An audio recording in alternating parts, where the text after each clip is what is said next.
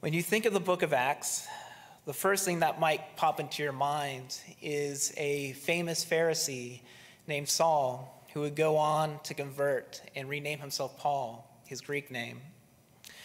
And Acts provides an account of his amazing journeys, his famous 3 missionary journeys. But what's so often forgotten is the beginning of Acts. The first 12 books of Acts is focused not on Paul, but on a church, the very first church, the church founded in Jerusalem. If you look into Acts 1, what you'll notice is that the account starts right where Luke leaves off.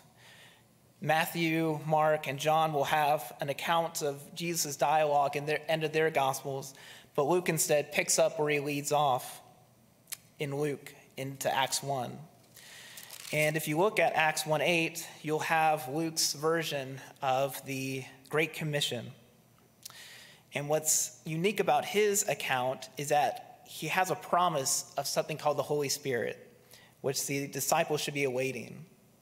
A few verses before then, he tells his disciples not to leave to their homeland of Galilee up north, but to stay in the city where he was crucified in Jerusalem, because he promised a Spirit would be coming shortly. And if we fast forward to Acts 2, that's exactly what happens. When Acts 2 starts, everyone is gathered for Pentecost. For those who don't know, Pentecost is literally the Greek word for 50. And Pentecost is another word for the Feast of Weeks, which is one of the 3 pilgrimage festivals the Jews observe: Passover, the Feast of Weeks, and the Feast of Booths. And if you join our Bible Basics class, we'll be able to go more in depth into those festivals. But for now, just know that like Passover, we're going to have a huge gathering, an influx of foreign Jews from all different colonies throughout Rome, from Egypt to up north, to Turkey, to Rome, to Greece. So all of these different Jews are gathering together in Jerusalem for this special event. Exactly 50 days after Jesus had his Last Supper, right before he was betrayed. And so during this time, a violent wind storms the upper room. There's flames of tongues, is what Luke accounts is the imagery. And through this commotion, a crowd begins to gather and examine what is going on. What is this reckoning that's happening? And so little does this crowd know that the Holy Spirit descends upon the entire crowd. And suddenly they are saying utterances, praising God, speaking in a way that all of these Jews understand. Jews from Egypt, from Greece, from Arabia. All of these different Jews are having one united language. And it gives you a beautiful image of what we can speculate heaven to be like, where Christians from all walks of life, all different native tongues come together praising a one single God in a single Spirit. It is a reverse from the incident at the Tower of Babel, where people are dispersed and separated by God because they unite in pride. Here, they are uniting in worship to the one true God. During this incident, there are some outsiders that begin to harass and mock those who are under the Spirit, because when they hear their utterances, they don't hear their language, they hear nonsense. And so these outsiders are mocking them, making fun of them, and then that prompts Peter to step aside from the 12 apostles and to address the crowd loudly and to defend them. And little do we know that this defense of the crowd turned out to be what could be called the very first Christian sermon. It takes place in Acts 2, verses 14 through 40. We don't have time to read through it, but to summarize, Peter first defends the crowd by using logic. He says the crowd is accusing those under the Holy Spirit to be drunk in the middle of the morning at 9 a.m. during breakfast time. So at first he says, well, logic would dictate that likely these Jews that are under this would not be carousing drunk. Thousands of Jews would not be carousing the streets at 9 in the morning at breakfast time. He then goes on to explain what exactly is going on. And he quotes from 2 different Old Testament verses. The first verse he quotes from is the prophet Joel, where Joel foresees this in the last days, that men, women, and those outside of the Jewish faith will praise God singly, in unison. Those of all walks of life will be saved through God's Spirit. The second is a psalm from David, in which he points out to a well-known grave site where David is proposed to be buried. And he points to that grave and says, he is still in his grave, dead. But this psalm promises a descendant of his who will overcome death. The verse literally says that they will not remain in the grave and their body will not decay. And not only is this prophet fulfilled, but it was fulfilled by the very Nazarite that 50 days earlier this crowd cried out to be crucified. Their hearts were struck. Their conscience was pierced. And during this time, Peter then goes on to give what could be called the very first altar call. If you read on, starting in verse 37, the crowd reacts and they're like, what can we do? How can we be saved? And how Peter answers is that he says to go and repent and be baptized in the name of Jesus for the forgiveness of your sin, and then you will receive the Holy Spirit. And if now we can arise and stand for our verse for today, it's going to pick up right where Peter leaves off when those are coming for their altar call. If you're able to, please stand for the word of God in Acts 2, verses 41 through 47. It reads, "So then those who had received his word were baptized, and that day there were added about 3,000 souls. They were continually devoting themselves to the apostles' teaching and to fellowship and to the breaking of bread and to prayer. Everyone kept feeling a sense of awe, and many wonders and signs were taking place through the apostles. And all those who had believed were together and had all things in common. And they began selling their property and possessions and were sharing them with all, as anyone might have need. Day by day, continuing with one mind in the temple and breaking bread from the house to house. They were taking their meals together with gladness and sincerity of their heart, praising God and having favor with all people. And the Lord was adding to their number day by day those who were being saved." You may be seated. Now, I don't want you just to stand and see these words. I want you to continue to look through this list, because this list is telling us the inauguration of the very first church.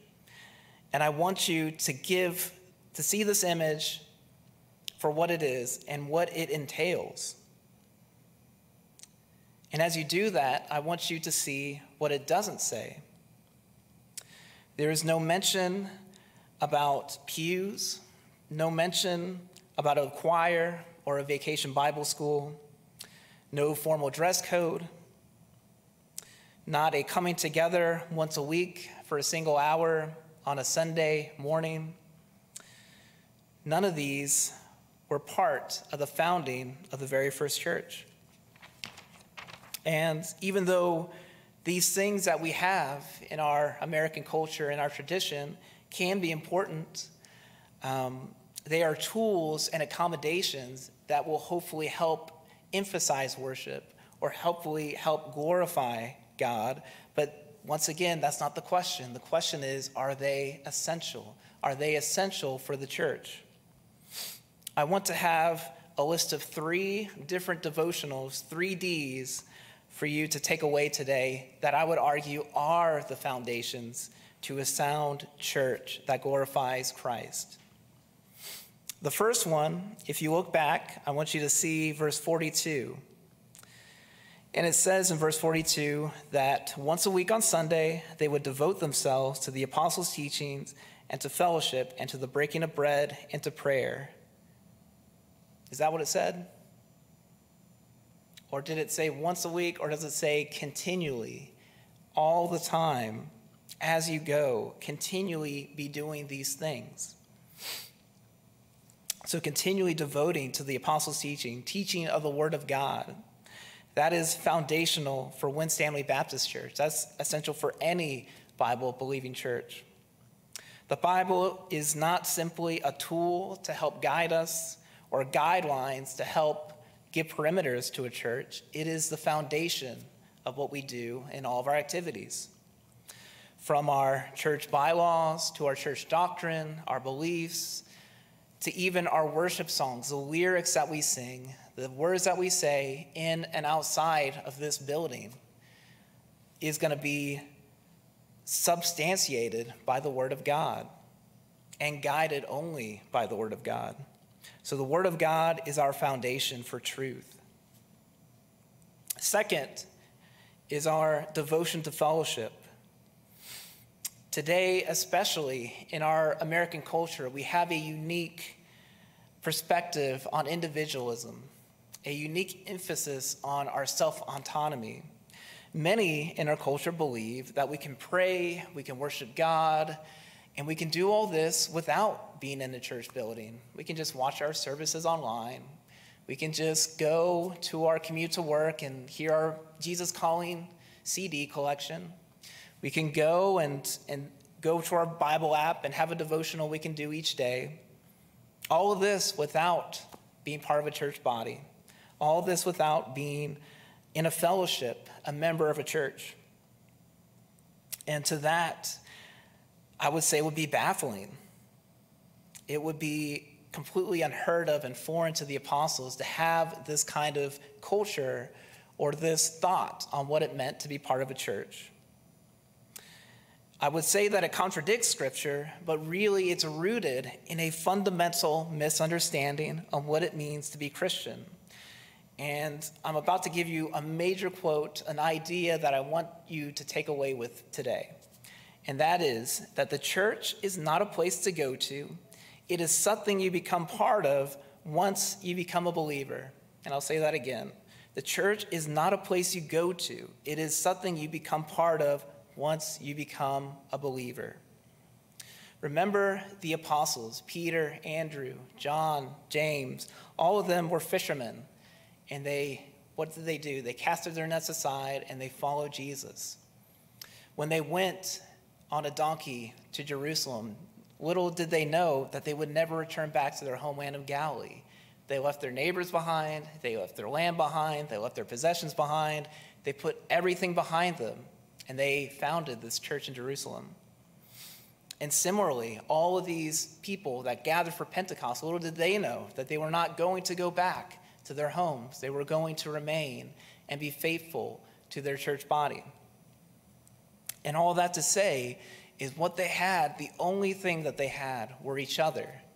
They were dependent on one another. They were praying with one another. Everything they did was with each other. And how far away has church today been away from this model, this mindset that our church family is our family? It is not just a personal relationship or a personal faith. It is a corporate faith. It is assembling with one another for prayer, for teaching, for singing, and learning God's word in a corporate setting. It is sharing food and celebration and enjoying each other's company, doing activities together, having Christian brothers and sisters keeping us accountable, staying in the Word of God, watching our walk, praying and supporting one another during times of struggle and depression. This is an essential ingredient of what it means to be a church. And by the way, you can do all this more than once a week on Sunday at this time. I promise you, Timothy and I will not get mad if you go and sing songs together as a family or look into God's word outside of church hours. Sunday church was not a reality for these early Christians because it's all that they've ever known and all that they've ever were committed to was the church body, and that was their one and only focus. And we can see that especially in the life of the Apostle Paul, who forgone his position as a scribe and a Pharisee to go and tent make and to go completely devote himself to the preaching of God's word throughout the world. Our last D, devotion, comes from the devotion of service. I want you to look at other chapters throughout the 1 through 12 during this image of the early church. In chapter 4, we're introduced to a man named Joseph who owns land. He's from the island of Cyprus, which was traveled often by Paul.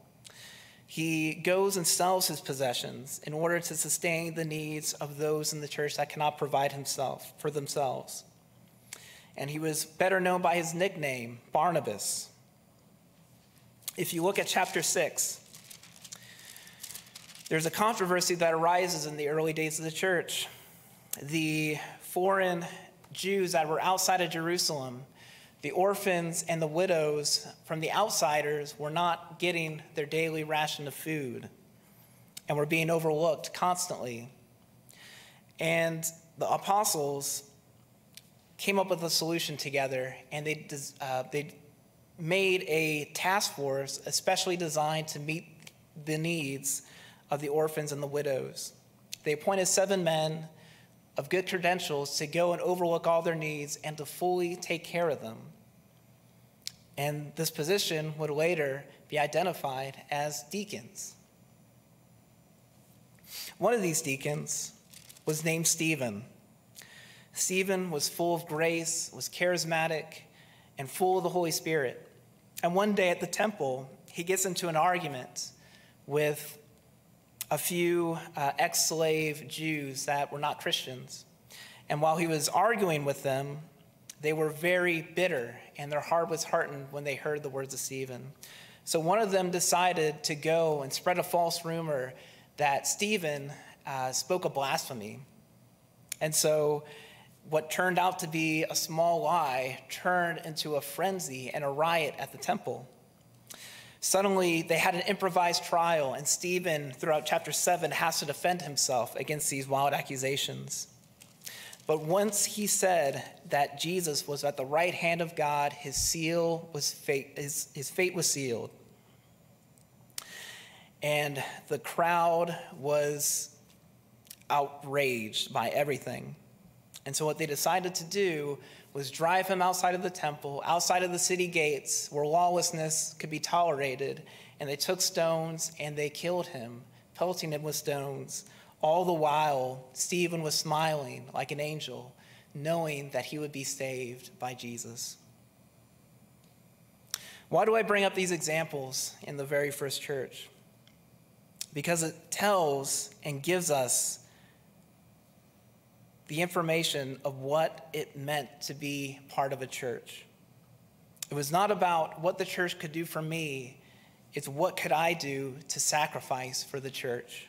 What am I willing to give up for the church? Am I willing to give up my comfort? Am I willing to give up my possessions, what I hold dear? Or most of all, would I be willing to give up my life for the church, for Christ?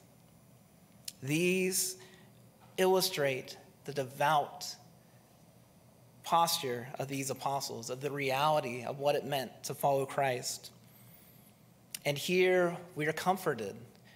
A lot of this we don't have to worry about because of blessings like freedom of religion, but that's not a reality in many churches around the world even today. So when we think of what's essential, this is the image you should have of devotion, of service to one another and to others outside the community. I want to take you now to a letter in Paul in 1 Corinthians chapter 12. If you have time, I hope that you could read this entire chapter, but because we don't have much time, I'm just going to take a few verses. But the summary is that Paul gives a beautiful illustration of what it means for each and every one of us as having a role that is essential for the church.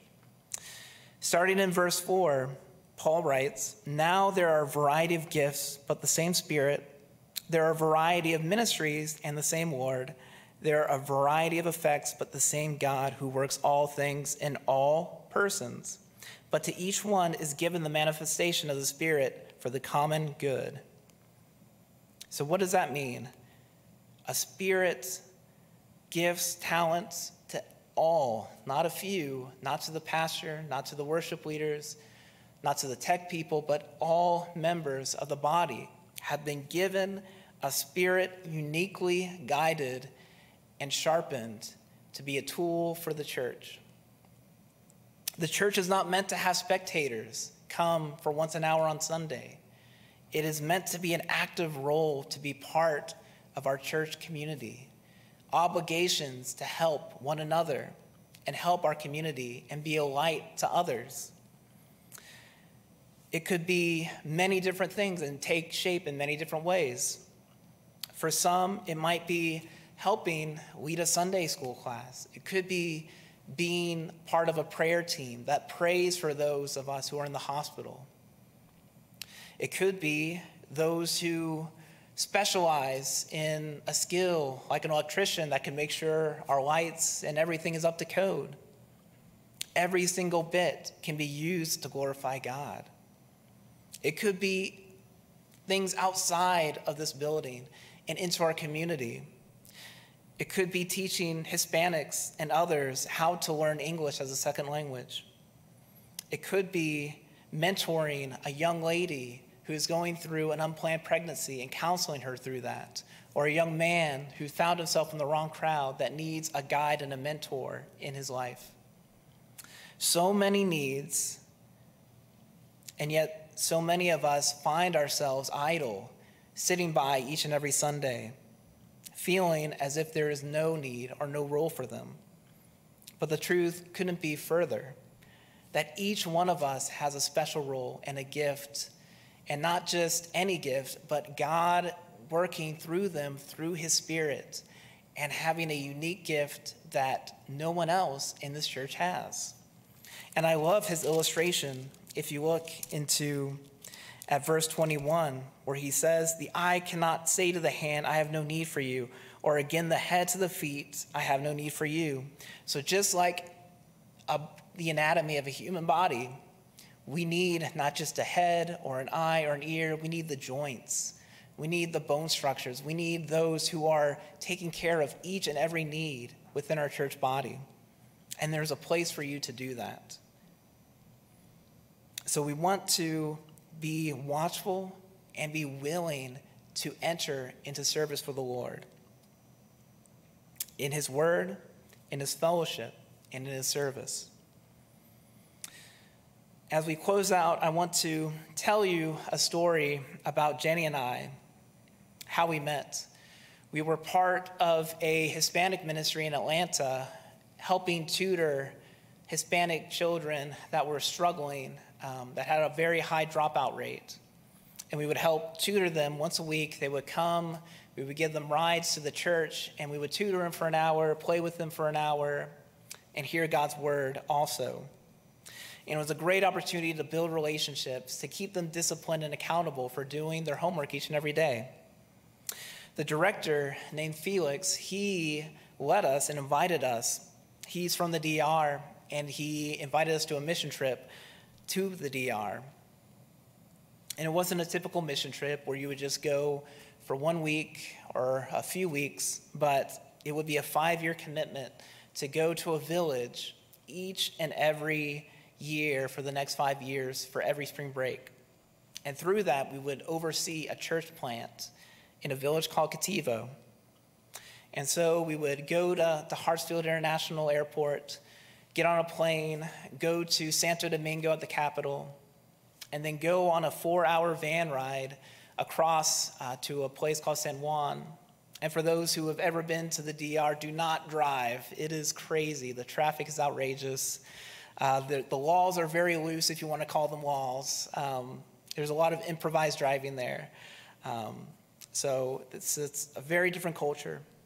And so we would go to San Juan, and from there we would go through up to the mountains into the most isolated regions in central Dominican. And it is just beautiful. You know, I keep telling everyone that it's just like you're going into Jurassic Park, like you're on the backdrop. You see all these mountains and these jungles, and there's just no technology, just wildlife. It's a beautiful, beautiful sight. And so you drive up there, you have to have a four-wheel drive vehicle. You go through shallow rivers that you cross through. And then we finally arrive about in 30 minutes to this village called Cativo, who are off the grid. They live off the land. They farm their own food. They have their own trade system, isolated in their region. And of course, they've never heard the word of God. They believe in their ancestral religion, which is some sort of mix of Catholicism with some mysticism.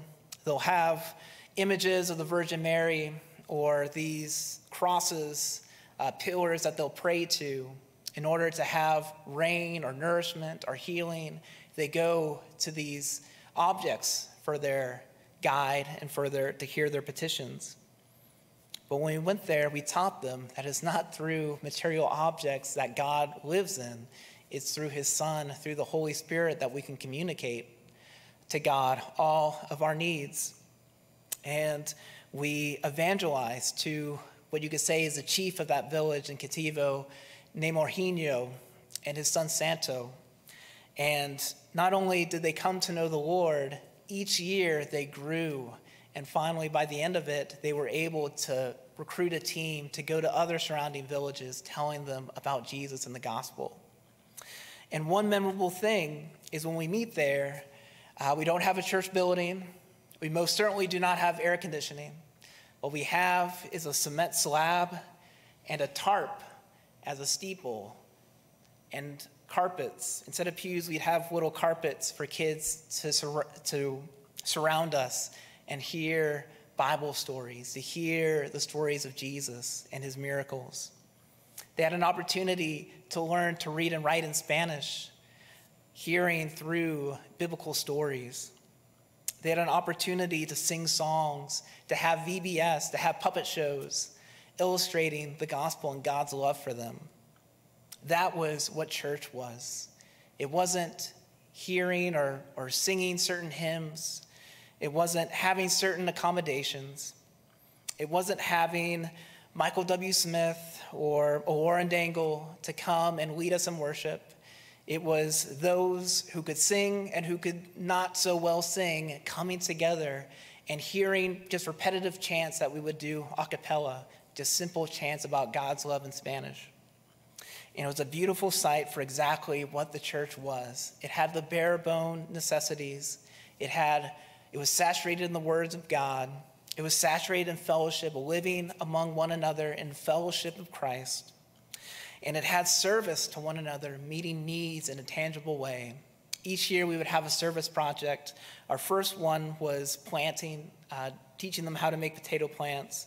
And another was a building project where we would actually build kind of a shack that would be their church building and would also be used as a shelter for those who are vulnerable in that community. And so we use all three of these foundations in building the church in Cativo that's still there today. And I want you to think back and see, what is it that the church really is? Is it a place for me to go and enjoy and to hear what I want to hear at the time I want to hear it, with people that I want to be at it? Is that what the church is? Or is the church putting God first and putting fellowship and others above yourself, to sacrifice everything to serve the church? Instead of asking yourself, what am I getting out of church? What is this particular church feeding me and my needs? Maybe we can ask, what are we willing to lose on behalf of it? Let's go to the Lord in prayer. Father, as we look into your word and we see and reflect so much of what's lacking today, Lord, when we no longer have the accommodations, the programs we once had during the pandemic, where we have churches that are losing members quickly because they are out of their comfortable Sunday routine, are not able to meet in ways that they see fit. Father, let us go back to the basics, to the essentials, to the model we see at the earliest onset of the church in Jerusalem, and see that as our model, Lord. Father, not having a me-centric view of our church, but Father, an other-centric, a Christ-centric, a gospel-centric view of our church and our fellowship. Father, I pray that as we reflect upon this and hearing your word, that, Lord, we can tap into those gifts of the Holy Spirit, that we can pray, that we can be able to seek out and to serve in ways that we didn't think were possible until we trusted you, until we relied on you instead of our own abilities. So, Father, I pray that you give us that light, that commitment for service, for your word, for fellowship. And we pray all this in the name of your Son, Jesus. Amen.